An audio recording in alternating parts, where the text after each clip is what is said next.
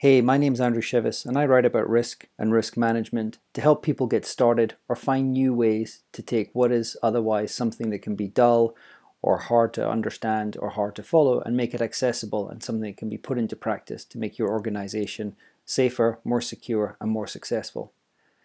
Instead of a normal podcast, what these are a series of recordings of articles that I've written in audio form just to make them more accessible. So I hope you find this episode useful and interesting, but you can always let me know by dropping me a note at andrew@andrewshivis.com, and I'd love to hear what you think. Without further ado, here's the article. I hope you enjoy it. Becoming a risk manager can seem to be more art than science. There's not a clear pathway from degree to junior risk manager to senior risk manager to CRO, chief risk officer, in the same way that you can chart the progress from freshly minted CPA, certified public accountant, to head of Ernst & Young. Financial risk management is the exception here, as there is usually a clear path there. So why is the risk manager career path fuzzy compared to other professions? Risk management is a less structured profession. First, I think there are many risk managers for whom risk is a secondary element of their role. For functional risk managers, safety risk managers, project risk managers, their professional qualification and expertise is rooted elsewhere, no matter how much time they spend managing risk. Moreover, they're expected to be functional experts first and foremost. Therefore, risk management is on their job description and a skill they need, but they aren't hired as risk managers. You can read more here on exactly what we mean by risk management. Second, there isn't a hierarchy of risk managers in most organizations, so you can't start as a junior risk manager and work your way up. There are the risk managers in functional areas and then an executive responsible for risk, but nothing in between. And for many of these executives, managing risk will be a secondary role, they're not a formal CRO. So there's no risk department with a hierarchy of expertise and levels of seniority to work through. However, before you get too despondent and toss your risk management degree application into the trash, there are routes into risk management, and you can map out a pathway to get you where you want to be. Here are 3 paths I've seen work on multiple occasions. The Happy Warrior. A simple way for people to become risk managers is to learn on the job, slowly amassing more and more knowledge and responsibility as they go. Sometimes, this is deliberate, but it's not uncommon for people to get to a particular stage in their career and realize that others see them as the risk guru. They've slowly amassed more risk responsibility and knowledge as time went on. Greater than and taking on more and more risk responsibility is often surprisingly easy for one big reason: no one else wants to do it. This reluctance might seem odd. After all, risk management is essential, but remember that in most instances, risk management is just another responsibility people have in addition to their primary role. Anyone who comes along and enthusiastically offers to take that work off their plate will be welcomed with open arms. That's why I call this approach the Happy Warrior. However, don't be greedy and overstretch yourself. Start by offering to pick up and shepherd any risk-related issues that come up in your team. Then, ask to represent the team at any risk management meetings. Ensure you educate yourself along the way in parallel, and you will quickly find that you are taking on and mastering a larger and larger risk management portfolio.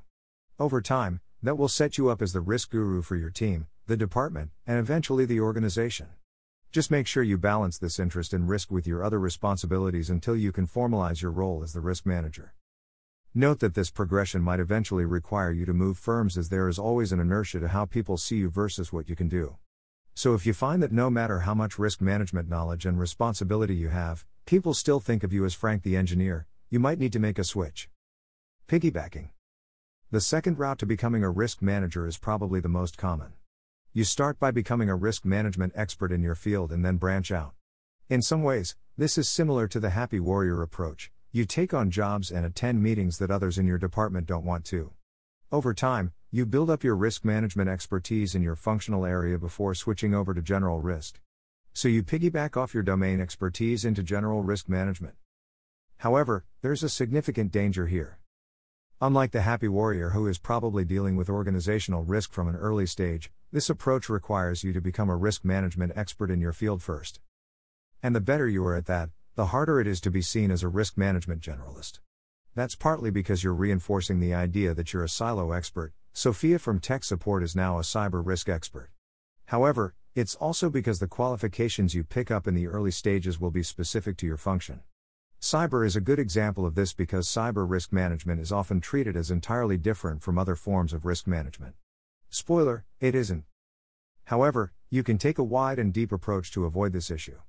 Become a deep expert in your field while also broadening your general risk management knowledge, possibly by employing elements of the Happy Warrior approach. Of course, being a functional risk management expert is in itself a rewarding and challenging role, so you may not want to make the switch to general risk management. However, always try to maintain a broad, organizational view of risk to ensure that your function supports an ERM, enterprise risk management, approach and doesn't become a silo. Embrace the dark side, join a consultancy. The third route into risk management would be to start with a consulting firm and learn on the job there. This often requires experience or a degree in one area to get in the door, particularly with specialist firms. However, consulting is a specialization in its own right, so, as you become more competent as a consultant, you will find other opportunities open to you. That means you can start with a general consulting firm, or one specializing in an area you're already familiar with, before moving somewhere more risk-focused. Many people, me for example, will predominantly work as risk management consultants instead of in-house managers. So consulting can be something that is its own pathway to becoming a risk manager. Alternatively, you can jump from consultant to employee in some cases, but that's often a matter of timing. A brief window of opportunity. A successful move in-house requires someone who can shift from being a consultant and become a corporate type. Sadly, the longer and more set in your ways as a consultant, the harder it can be to move into an internal role. Greater than nevertheless, there's a mid-career sweet spot where you're competent as both a consultant and as a risk manager, but still young enough to be seen as adaptable. That's when you'll often find clients inviting you to come in-house, but note that this window opportunity is fleeting. The chances of going in-house as a consultant of 10 years experience is much higher than that of a 25-year veteran. Don't fake IT till you make it. However, the consulting route's big challenge is that consulting places a series of perverse incentives on those involved. One of the biggest is the idea that you fake it till you make it, working on the assumption that the client has a knowledge deficit, so anyone with slightly more knowledge can add value. That's not entirely wrong, but it doesn't mean it's good practice to put an inexperienced consultant into an engagement they aren't ready for and expect them to make it up as they go. Unfortunately, that's what many firms do. Rather than spend the time and effort training junior consultants and having them shadow someone more senior, many firms throw them in at the deep end, expecting them to wing it. Learning on the job is hugely important and a great way to learn a craft. It's what I did for years before I started my degree, but that shouldn't be at the client's expense. So if you do want to take the consultant route, spend some time learning about a firm's approach to training, education, and mentoring before you join. If you feel there is a good onboarding process and training regime, embracing the dark side and becoming a consultant is a great way to start. What about trying all three? Do you have to pick one route and stick to it? Absolutely not. A very good friend of mine left the military and joined a consultancy, where we met. He was highly competent but inexperienced in the corporate world. However, after a short period of working together in a semi-mentoring capacity, he was successfully running his own portfolio. Dark side embraced. He then had the opportunity to move in-house and become the security risk management for a client. That quickly morphed into more of a general risk and audit role, and he quickly moved up into the organization's senior management. This change was partly piggybacking off his security risk management role, but he's also a true happy warrior, and was picking up risk-related tasks that the others weren't. A few years later, an opportunity arose for him to move into a very strategic, pure risk role at another large firm, which is where he is now. So he started with no formal risk management experience, used consultancy to gain domain expertise, transitioned to an in-house functional risk role, piggybacked into a general risk role before finally moving into a pure risk role as a senior manager.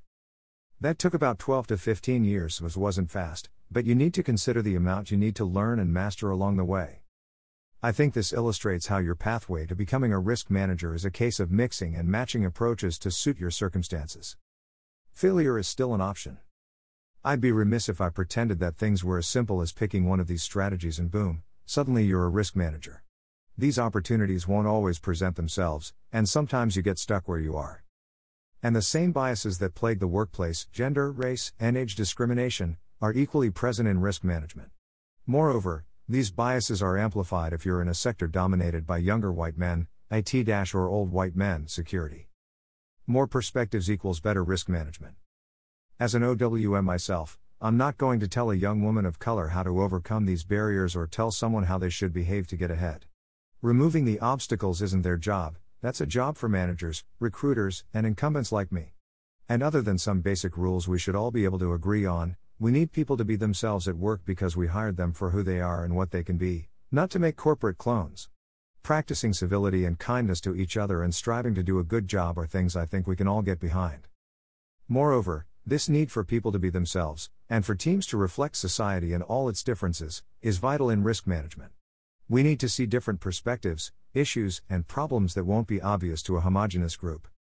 A broad perspective allows you to understand your risk environment more clearly, particularly societal and reputational risks, and to communicate with stakeholders and communities more effectively. Without diversity and a range of opinions and experiences, you'll miss a large part of the picture. So the burden here is on the managers who hire people and senior professionals in the field. We need to remove barriers to entry, particularly when these are unrealistic expectations of prior experience or education. We have to have some competencies to start in the field, say, analytical thinking, an ability to express our ideas on paper and in person, creativity and curiosity, but many people have these abilities when they leave high school or complete their undergrad degree.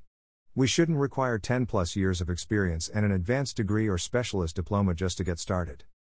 Opportunities need to be created and taken.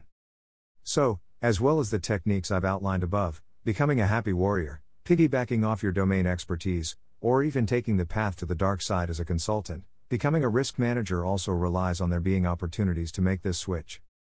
That's wholly on incumbents who are already in the industry who, instead of being gatekeepers restricting entry, need to be bridge builders, creating additional pathways into the profession. So whether you are thinking about becoming a risk manager, or someone who can create opportunities for some fresh faces in the industry, I hope that this has given you some ideas, inspiration, and perhaps a way to chart a path forward. Photo by John Tyson on Unsplash. So there we have it. I hope you found that article useful, and if you'd like more like this, please subscribe to this podcast, or you can also go to andrewshevis.com where you can find the original writing and lots more in the way of tools, templates, and materials to help you with whatever risk management challenge you're facing. So until next time, thanks so much, and I'll see you soon. Bye.